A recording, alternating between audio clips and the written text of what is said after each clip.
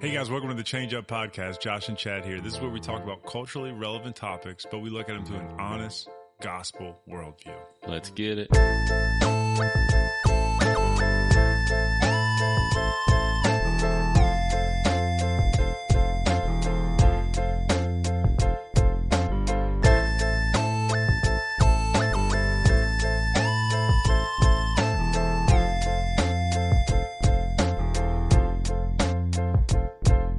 What's up, Chad? Hello, Josh. Did you find coffee? No, I'm drinking water. I was I'm just using a coffee cup. curious where you got it from. So Chad's a little under the weather, guys. So y'all pray for him so he can be with us mentally. I've got the COVID. Apparently, that's the only thing you can have these days. Yeah, it's true. Nah, Especially if you get tested. I just got sinus issues. I have it about every year, this time of year. So, Afrin, bro. yeah. Afrin or Zyrtec. Do you take any medicine? No, I like to let my immune system do its thing. But you are acting like a whiny baby, so it's not really working out for you. It's just that I'm 8 days into letting my immune system do its thing. My wife, I love her to death. You have to preface, every time you're about to say something about your wife. Say that. She will go hours with a headache before ever taking medicine. I usually have to tell her 3 times. You usually have to get the medicine in my hand and give it to her, which is a kind gesture. Yeah. But it's like, take medicine. Yeah. Well, I told you, I got better for like a couple of days. I thought I was over it. And then it just came back today. So I'm a little frustrated by that. Mm-hmm. But we're good. We're here. You just want to be like in a world without sin and sickness and suffering. I think the worst thing is Soon, bro. Soon. I'm okay with dealing with sickness, but when it feels like I'm over it and then it comes back, it's a tough roller coaster ride. Yeah. So I thought I was in the clear. I just take it as a sign from the Lord that you have unconfessed sin. You're worse than Job's friends. Oh, that is our topic today. Yeah. Unconfessed sin. Maybe we'll call it that. Or excuses are like ... We're going to go over the next 2 episodes will be the way Christians excuse their sin. And we're going to just helpfully, lovingly, uncondemningly speak through some of these one at a time. Yeah. But first, take it or leave it. We're going to change this up a bit. I'm going to lay 2 topics before you, and you take one and leave one. All right. So that's the way we're playing this game from now on. Okay. Because 3 topics are just tough, and then you don't even take them. So I guess you're still not taking one of these, but I'm going to use it on the next one. So, all right, 2 topics are sold with an exclamation point and makeover. I don't like either one of them, but I got to take one. Sold, makeover. I want to do sold. Okay. Sold. So we're finishing up the parable of the rich young ruler. Yeah. Or it's not a parable, is it? No, it's a story. It's a real story. Yeah. That's not a parable. Right, there is a parable of the rich young ruler, but this is the story of the rich young man. No. I don't think there's a parable of a rich young ruler. You hear that all the time, the parable of the rich young ruler. No, the rich young ruler, that's a real situation. Maybe they're like wrongly saying the word parable. These guys, you got to watch out for them. Yeah. Spreading false information.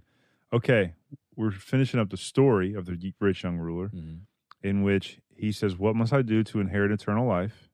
Jesus said, keep the commandments. He says, I've done all those from my youth. And he says, you lack one thing. Sell everything you have and follow me, and then you'll have eternal life. The man goes away sad because he had great things. He had a lot of possessions. He was a rich man. So how do you, as a Christian, as a pastor, reconcile this? Because so many people hear this story and they're like, oh, I got to be poor to go to heaven. Yeah. I got to be, as a Christian, I should sell everything I have. And maybe they make some delineation in their head like, well, what is wealthy? I shouldn't make over this amount of money. I should. Yeah. So how do you think through that? That's definitely taking it the wrong way. I think through it by first understand the point of the passage. The point of the passage is Christ trying to show this rich young ruler the way to salvation, the thing that he says that he wants, right? And the key to eternal life is the lordship of Christ, having no gods before me, the first greatest commandment, right? Have no other gods before the one true God. And so Christ is right in wanting the only way through salvation is the lordship of Christ, where Christ is supremely Lord of your life. And the reason why he attacks the wealth of the rich young ruler is because that's the very thing that was Lord of his life. Mm-hmm. You can't have two gods. The Bible's clear. You can't serve both God and money in Matthew 6. Mm-hmm. And so what Christ was doing was giving him what he said he wanted. He comes to Jesus asking the question, how do I have eternal life? Mm-hmm. Right? And you even see Jesus questioning his motivations even early, because he says, why do you call me good? Only God is good. Because he says, good teacher. And so Jesus is trying to first see if the rich young ruler actually understands that he is truly God, first and foremost. Because I think it's also interesting in the story that he asks for eternal life. He doesn't say, what do I need to know God? Or what do I need to be with God? He says, what I need to get eternal life. Yeah. Right? He's looking at it as a possession or maybe a destination, but not about how do I worship you? Right. If you're God, how I want to worship you. How do I do that? Which, that's true of a lot of people. I mean, who doesn't want heaven, or at least what they think heaven to be? And there's not very many people who want to go to hell, right? If they believe in hell. Yeah. So who wouldn't want to know what they need to do to get that heavenly dwelling? Well, think about it. You're like a rich man. You're a ruler. So everything's going well in your life. You've kind of like figured out the world. You're like, oh, this one thing, like I need to get my eternity taken care of too. Right. And so he wants to be able to get into eternity. Yeah. But he wants to do it in his own power. What do I need to do to get eternal life? And then Jesus questions him with the commandments. And it's very wise, obviously Jesus being the God, so of course he's wise. But when he goes to that list, the rich young ruler shows his ignorance in saying that he's kept them from his youth. Right. Because no one's perfect. There's no way that he's perfectly kept every command of the law, And so right there we even see the compromising of, in his own mind, of like justifying certain sin versus other, or like him being able to say he's kept them from his youth. His view of that, showing his pride and his ignorance in that. But then Christ, in the Mark's account, Pastor Sam, we've been walking through it. He's pointed out in Mark's account, it says, and he loved him. Yeah. Right? So Jesus in his compassion says, I'm going to show you eternal life. I want to show you how to get it. And then that's when he tells him, go and sell all that you have and come and follow me. Another way you could say that is, lay down all your idols and follow me as Lord. So basically, Jesus would deal with everyone differently based on what their main idol is. Yeah. And so, because you see other followers of God and Christ who are wealthy, right? The one who buries Jesus was a very wealthy man. I mean, he didn't tell Peter to sell everything he had. He just said, drop your net. Right. Basically, drop your livelihood. Yeah. Drop what your life is. Right. And follow me. But what was Peter's identity? Fisherman. He was a fisherman. Right. But Jesus is going to make him fisher of men. Yeah. But his whole point was, come follow me. Like, I will be your identity. I will be who you are. Yeah. From now on. And that's the same thing he was offering to the rich young ruler was, sell, give away, lay down what you find your hope and your worth in of this world. And repent of that and come follow me, accept me as Lord and Savior. And Jesus was giving him what he said he wanted. Like, I am God. I'm standing right here before you, and I'm offering you the opportunity to be one of my disciples, to come follow me, to come be with me. All you have to do is give up the temporary things of this world. Mm-hmm. And he couldn't do it. He walks away sad because he was rich. It showed what his idol was, what his false worship was. That's why Jesus attacks the riches. But when he says it'll be tough for a rich person to come to the kingdom of heaven right after that, is because wealth, the love of money, is the root of all kinds of evil. It's the facade of power. It's the facade having your life in order. It's Yeah. it's the means of an end to get what you want in this life for your own glory. And so for the rich person, it's tough. It's tough to lay that stuff down, to put it secondary. Well, your to whole Christ. life you have figured out and under control. You would think you'd have your life before God under control, meaning you haven't been brought low through humility to recognize your need for first the substitutionary atonement of Christ, Right. and then second a life of dependence on Right. God. You're like, well, I don't need to depend on anyone. I'm wealthy and I've figured it all Right. out. Yeah, he had a false reality of his goodness before God, saying that he's kept all the commandments. And in those days, the Jewish thought was that if you were blessed by God, you were rich. Right. They had a prosperity gospel even back then. Mm-hmm. And so on the same token, if you had sickness, they believed you had unconfessed sin. Right. Which is still true today for your sake. But so Jesus was really rocking his entire understanding of what it means to be saved by God. Mm-hmm. That it wasn't about being your works keeping you good. It wasn't about your possessions or being blessed by God because you're wealthy. So basically what you're saying is there's no command in Scripture to sell everything we have and follow Jesus that way. Well, the command is that everything would be secondary to Christ. That the cost of discipleship in Luke 12 is that you would hate your mother, your brother, even your own life. So, which means to love less in the actual original language there. So, the Lordship of Christ looks like my life conforms to Jesus. Whatever God provides me with, if it's wealth or if it's much or if it's little, it's all to be stewarded for His glory. Mm-hmm. That I look at my life as management, like everything I have is given by God to be stewarded for His glory. So, right. If the Lord blesses me with a business that makes a ton of money, then my thought process is, how can I leverage this for the kingdom? How can I use what God has given to not only provide for my family, but to advance the kingdom through giving, starting missions, or just doing whatever I can with it. How do you feel about the Christian that says, I just love business and I know if I go make this money, it's just more money to give away? I think that's the right attitude if it's true. If it's true.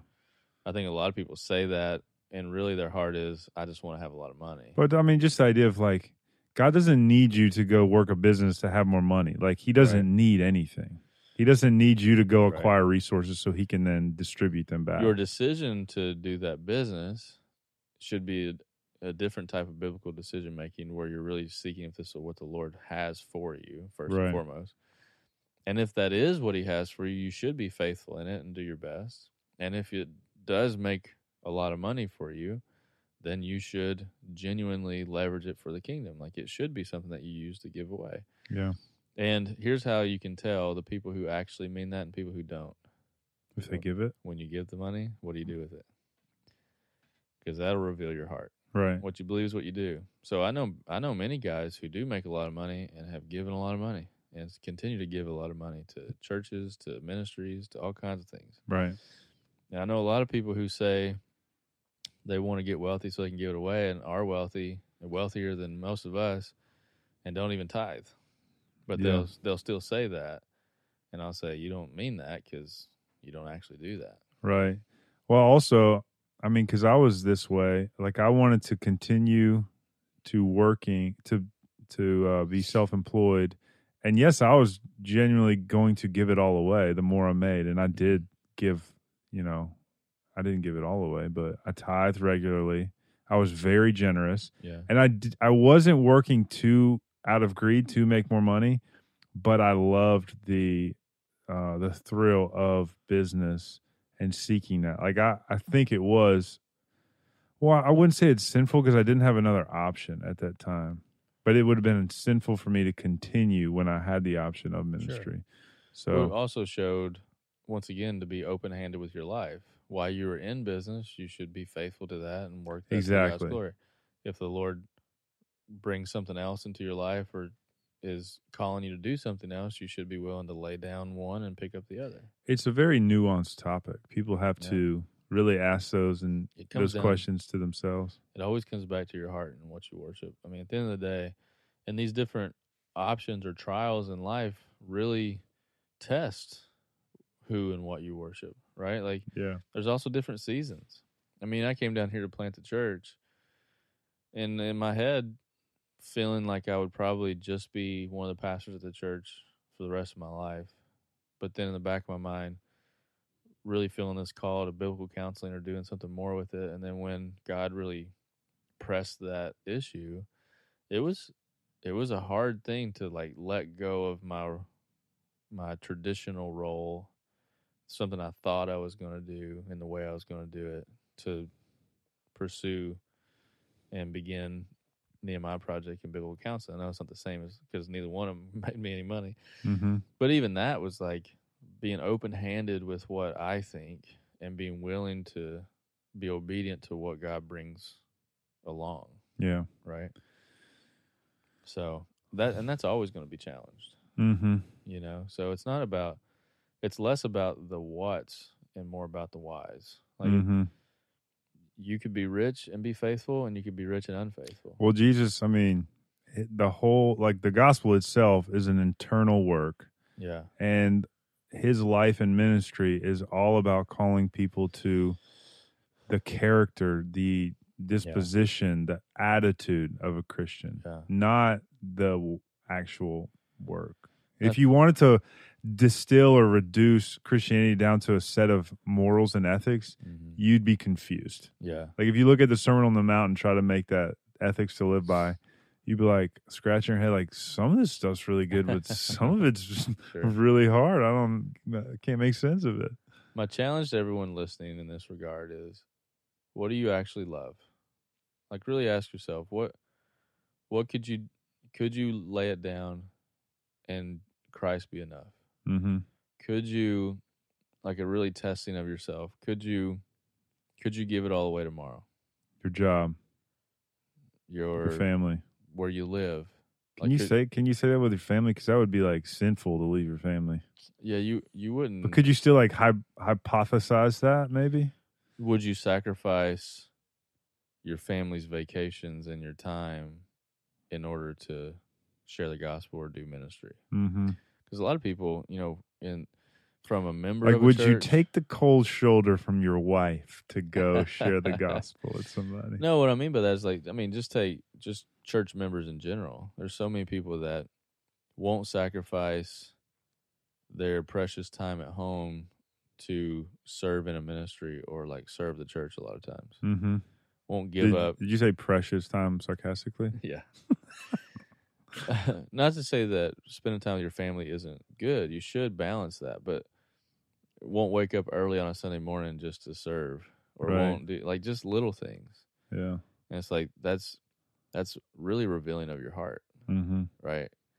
Or rush out of church, miss the last song so you can catch the football game. It's like, come on, dude. And only you can really inventory your entire life and see like where do you make sacrifices from. Right. Or for. What do you make it for? Exactly. Because there's something in your life that will get you up early, that will make you stay up late, which is the same thing. You're missing sleep either way. So what makes you stay up late? And that'll show you what you worship. Yeah.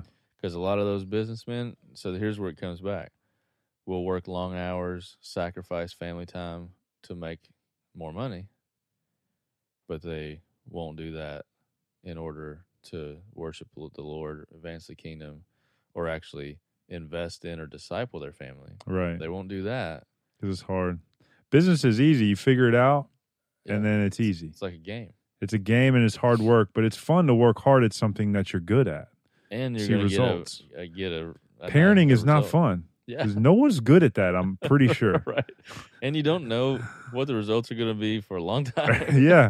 You got no clue. Right. You pray desperately that they turn out to be God-fearing adults, but not until they become an adult will you know. Mm-hmm. Yeah. And everything that God calls us to. So it really comes back to understanding what you worship. And and you had a great set of questions there. Like, what will you sacrifice for? What do you seek? What do you spend your time on? What gets you up in the morning? What makes you excited? And if that answer isn't the Lord, spending time with Him, His Word, then you probably have some idols. Probably have some areas that you need to repent. Mm-hmm. You know, so this question is less about money, although money is an attractive thing in our culture that a lot of people worship. Mm-hmm. You know, but a poor people a poor person can be equally as or can equally idolize money, thinking that it's the answer to all their problems, or have other idols. You know, just because you're poor, that was more the call to holy. Peter. It's like Peter's probably a poor fisherman, and he's like, "Hey, drop your nets, stop striving to make money.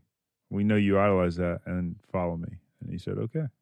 Yeah, but I'm just saying, like, just because you're poor doesn't mean you're more holy than the guy who's rich. Exactly. You could have just as many idols. It's all about heart in your life too. So, all right, geez, let's transition this topic. Listen, already. You asked it. You wanted an answer. All right, let's go into our topic.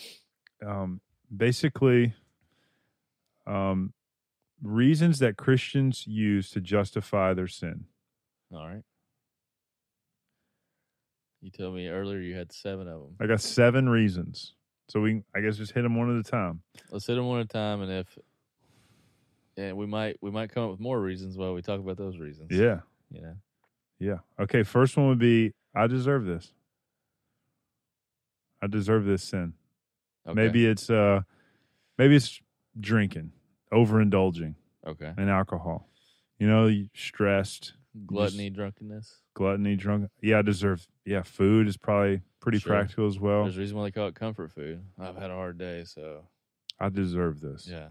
Or for me, I would confess, as a dad coming home, I'm tired. The kids are bad. I'm just going to yell at them, right? Because I deserve to have a peaceful home, and I know yelling is not the best way to handle my children. I need to patiently, lovingly discipline them. But however, I deserve a calm household after all the hard work I've been doing. And yelling does seem to work in the short term. It does. It's causing more problems later, probably, but it works in the short term. So I deserve this. Yeah. What do you say to that? Well, that's obviously wrong. Right or wrong, yeah. Well, I'll start with the easy answer to it. The only thing we deserve is wrath and death. That's what we deserve, because our sin deserves hell. It deserves wrath. Romans 6:23, for the wages of sin is death. Ephesians 2, 1 through 3, we're children of wrath like the rest of mankind. Like, that's what we deserve, and that's all we deserve, right? And I think that's hard for people to really wrap their minds around it, because we're so prideful, me included. We see ourselves as more important than we are. We see ourselves as the center of our own universe. Pride means that we really want to be our own gods. And so we do struggle to truly understand rightly our total depravity. Like the fact that our sin really does, before a holy God, deserve death. Mm-hmm. Right? Like, God is a just God, a holy God, a pure and righteous God. And our sin deserves to be wiped out. We deserve death. Mm-hmm. Like, that's what God should do to each and every one of us. And understanding that is what allows grace to be so great. Mm-hmm. That God, instead of doing that, sent His only Son, Christ, instead, to live the perfect sinless life on our behalf, defeat sin and death on the cross, so that anyone who would believe in Him would be saved and be given righteousness, imputed righteousness, credited righteousness of Christ upon us, Him taking the wrath of our sin. Like that, like, we deserve everything that happened to Christ on the cross and more. Mm-hmm. But He gives us grace. He gives us salvation. So we don't deserve anything. And that is the right attitude for us to have. And that is what actually allows us to enjoy things as grace. So I don't deserve a night to myself. I don't deserve rest. I don't deserve, a great house. I don't deserve right. just You're not fill in the blank. entitled to I'm anything. not entitled to anything. I'm entitled to wrath, but I'm given grace and made a son of God by the grace of Jesus Christ. Mm-hmm. And I'm given every spiritual blessing in the heavenly realms, Ephesians 1. I'm given sonship. I'm given redemption for my sins. Go read Ephesians 1. All the things that we're given, plus God himself lives inside of us, the Holy Spirit, who's the promise, the sealed promise of our inheritance. So, I don't deserve any of that, but that's what we're given in Christ. Mm-hmm. And so I want to spend my days in worship, out of worship. And that's what humility is. Humility is, my day is about serving and worshiping God. He's my King. He's my Savior. I'm a slave to Christ, and he's a good slave master. Mm-hmm. He deserves my His full yoke is worship. easy, burden is light. Right. And so my day is about stewarding everything he's given for his glory. And within that, God does give us rest. I do get to have things like a wife who loves the Lord and loves me. I do get to have the blessing of my children. And I do get to have moments of rest. And I got a wife who tries to make my home a place of rest. And she thinks about me and thinks for me. And she'll take the kids away and tell me to go lay down or tell me to take time to myself. And I don't see that as anything I'm entitled, which allows me to worship God and see it and enjoy it as grace. But if I don't get that, if I have a day where I'm waking up early, spending time with God, parenting my children, spending time with them, it's hectic, work all day, counseling people, writing things, all this stuff, I'm exhausted. I still, when I get home, I need to be present as a husband and a father. And if I have to work all the way until time for bed and lay my head down, that's okay too. Mm-hmm. I don't deserve to have any sort of special treat.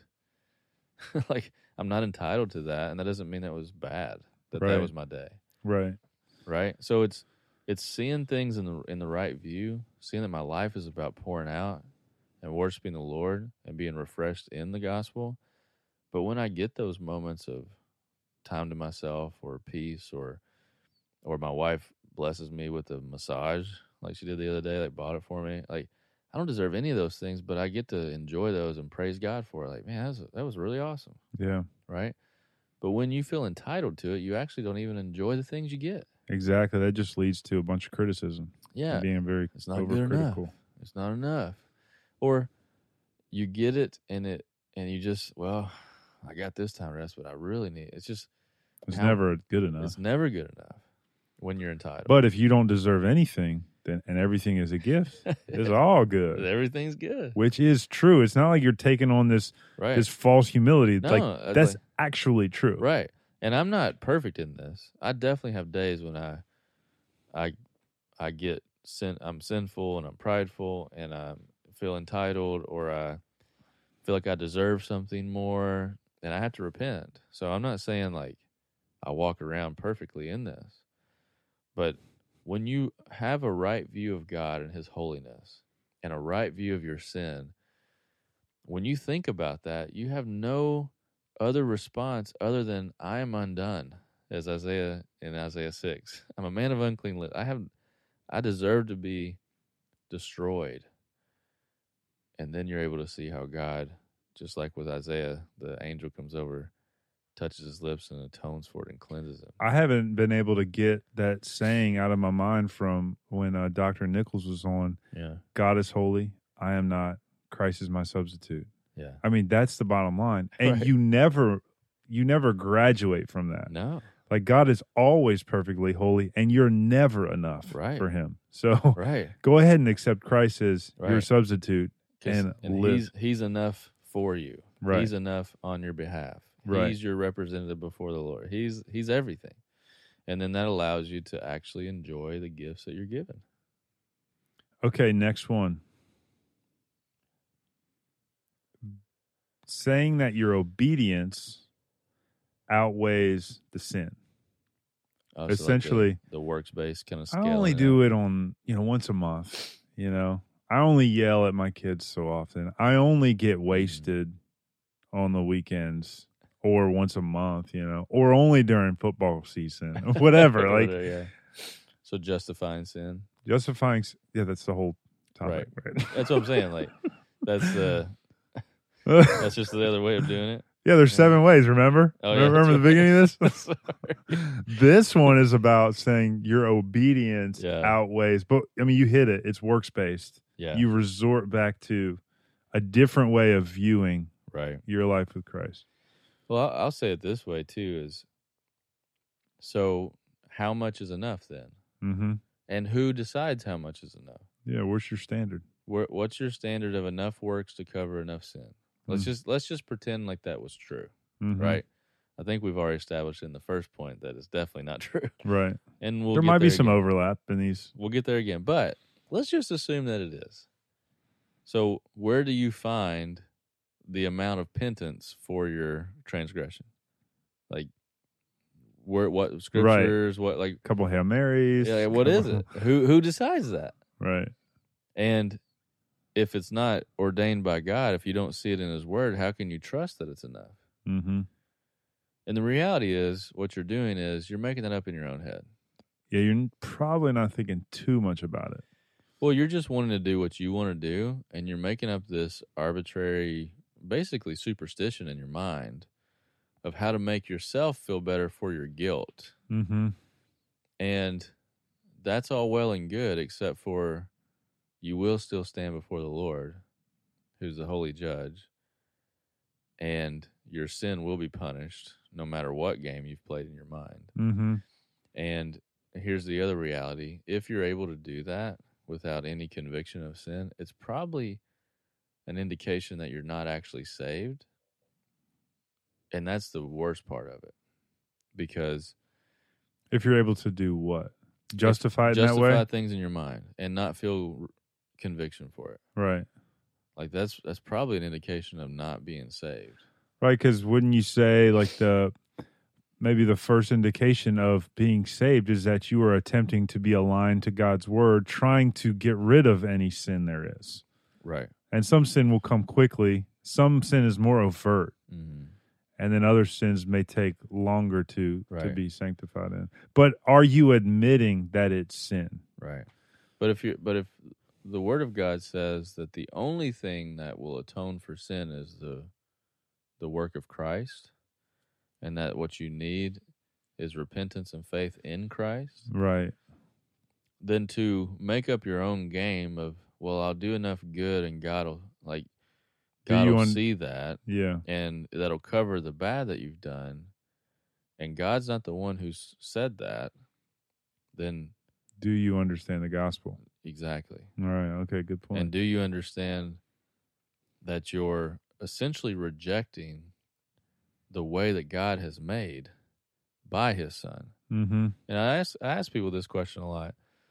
If sin deserves wrath and death and the worst torture that you can imagine, and God loved the world enough that He sent His Son to do it, His only Son, to take all that, to go through that pain, to deal with the fact that God turns His back on the cross where Jesus says, "Why have you forsaken me?" All those things. He put His Son through that. And if you're a parent, think about your own children. Just so that we could be saved, and you decide you got a better way, what do you think God's going to say about that? You're getting fired up right now. You're scaring me. I'm just saying. I know what I would do. And I'm not God. Right. And I'm not perfect and holy and just. It's Matthew 18, the unforgiving servant. Yeah. Remember, he forgives him a large sum of money, and he goes out and basically demands that his debtors pay him back his debt. Right. And Jesus ends up throwing him back in jail. He's like, okay, you're not going to get out of jail now until you pay the last cent, because you just showed me that you actually never had repentance. Exactly. You accepted the forgiveness, it looked like you did, as a gift, but you never repented, showing that you actually didn't accept the forgiveness, because what comes from forgiveness is repentance. Right. So that if that's you, I would really ask myself if I truly understand the gospel. Yeah, because another thing that it really highlights is if you think your obedience can outweigh your sin, then you have a view of sin. I mean, you already said this. You have a bad view of the gospel. You may not be a Christian. Yeah. But you view your sin as if it's like you don't really understand what sin is. Right. Sin grows right. like yeast through the dough until it kills the man. What's the verse in James? James 2:14. Sin when it is, or desire when it is birth. It's in James 1. Gives birth to sin. I got it. Hold on. And when it's fully conceived, gives birth to death. Hopefully I got that. Let no one say when he is tempted. This is James chapter 1, starting verse 13. Let no one say when he is tempted, I'm being tempted by God, for God cannot be tempted with evil, and he himself tempts no one. But each person is tempted when he is lured and enticed by his own desire. Then desire, when it has conceived, gives birth to sin, and sin, when it's fully grown, brings forth death. I knew that part. So you have a low view of sin as if it's almost a neutral thing that you can outweigh. But you have to understand that sin will just grow and continue to grow. And like, you are not stronger than sin. Right. The only reason you are a Christian, if you are, is because that God opened your eyes, converted you, and made you believe. Right. So you're downplaying sin, which is scary. Which is very dangerous. All right, next one and last one for today. Everybody does it. Everybody sins. I think it's Deuteronomy that says everybody smokes pot. Says we're dumb-driven cattle, Mm-hmm. Or that cartoon of like the lemurs that are all jumping off the cliff. Right. It's that idea of groupthink that just because a bunch of people do something makes it right. The masses or conventional thought, or just because something's popular, doesn't mean that it's right. Truth determines what's right, and God's word is truth. Mm-hmm. And the Bible is actually clear that actually the way to destruction is wide, and many will find it, but the way, the path to righteousness, salvation, is narrow, and few will find it. Right. So actually, the masses, or what everybody's doing, is probably the wrong thing. Yeah. A lot of times, unless you're in the midst of a biblical community of people who are truly striving to worship the Lord. If that's not the context you're in, then probably what everybody else is seeking to do is probably not driven by the truth of God's word, but driven by their own sin. And you're probably falling a bunch of people off a cliff. Even it was either Albert Einstein or Mark Twain. I get those. I think they're the same person in my head because they kind of look the same in my head. Not even close to the same. No. Just by their looks. I love both of those guys. Read biographies by them. Read some Mark Twain stuff. I haven't read any of Einstein's writings. That logic is like going to China and being like, "Oh, these people are exactly the same." No, don't you dare! That's terrible. That logic is they're not even close to the same type of people. Anyway, go ahead. Yeah, but in the second example, I'm not being culturally sensitive, and that would be wrong. Here, I mean, there are two white guys that look exactly the same. That they both have white eccentric hair, and they're both like, eccentric figures. Yeah, that's what I'm saying. One was a writer, and one was a scientist. He wrote a lot of stuff too. Anyways, I think it was Mark Twain, but he said, at any point, if you find yourself going with the flow, swim the other direction. Mm-hmm. Basically, I was just pointing out the fact that this, unconverted person even understood this principle. But what about the idea of every other Christian does this? Like, for instance, drinking. If you're of legal age, you may see other Christians drinking because there's nothing wrong with it. There's nothing illegal about it. And now there's nothing biblically, like the sin isn't having a drink. Sin is drunkenness. Right. The point is, you may be convicted to not drink. However, you may try to justify by saying, well, other Christians can drink, so I should be able to. Like, basically, you're not listening to your own conscience. Right. You're allowing others to. Romans 14 would speak to that, but Romans 14 says you should only do what you can do in faith. And there's some who's in that passage, some didn't feel like they could, in faith, eat some of this meat that was sacrificed to idols, or right. all these different things. And Paul would say, don't condemn anyone for their conviction, that they should live out to their conviction, that whatever they should do it in faith. So just because someone can do something or feel free to do it doesn't mean that you necessarily should do it. You should educate your conscience in the truth of God's word and grow in your faith, and then make a choice based on what you can do in faith as unto the Lord. Yeah. And that may be different. Some Christians may not feel a conviction, and you might feel a conviction against it for many different reasons, and you shouldn't partake in that particular sin. But these aren't black and white sins. Here we're talking about maturity and conscience and wisdom. Whereas the black and whites are the black and whites. So in some ways, like I said, if you're in a healthy biblical community, like, you probably should do what a lot of other mature Christians are doing, because as Paul says, like, follow me as I follow Christ. Yeah. But you should always examine it against God's word to make sure that they're doing what the truth of God's word says, not just following that person because you respect them. Yeah. So you always, got to be careful with that a little bit. Mm-hmm. On my last point, when we first started this, the scripture about the wide gate and the narrow gate is in Matthew chapter 7, verse 13 and 14. I could have told you that. Enter by the narrow gate, for the gate is wide and the way is easy, that leads to destruction, and those who enter by it are many. For the gate is narrow and the way is hard that leads to life, and those who find it are few. So just speaking about the gospel and Christ versus the world. Yeah. The world is sinful and fallen away. All right. Well, we got to jump off of here, but I think that was helpful. We're going to come back next week for 4 more excuses that you need to stop saying and using to justify your sin. Part 2. Sorry, not sorry. Later.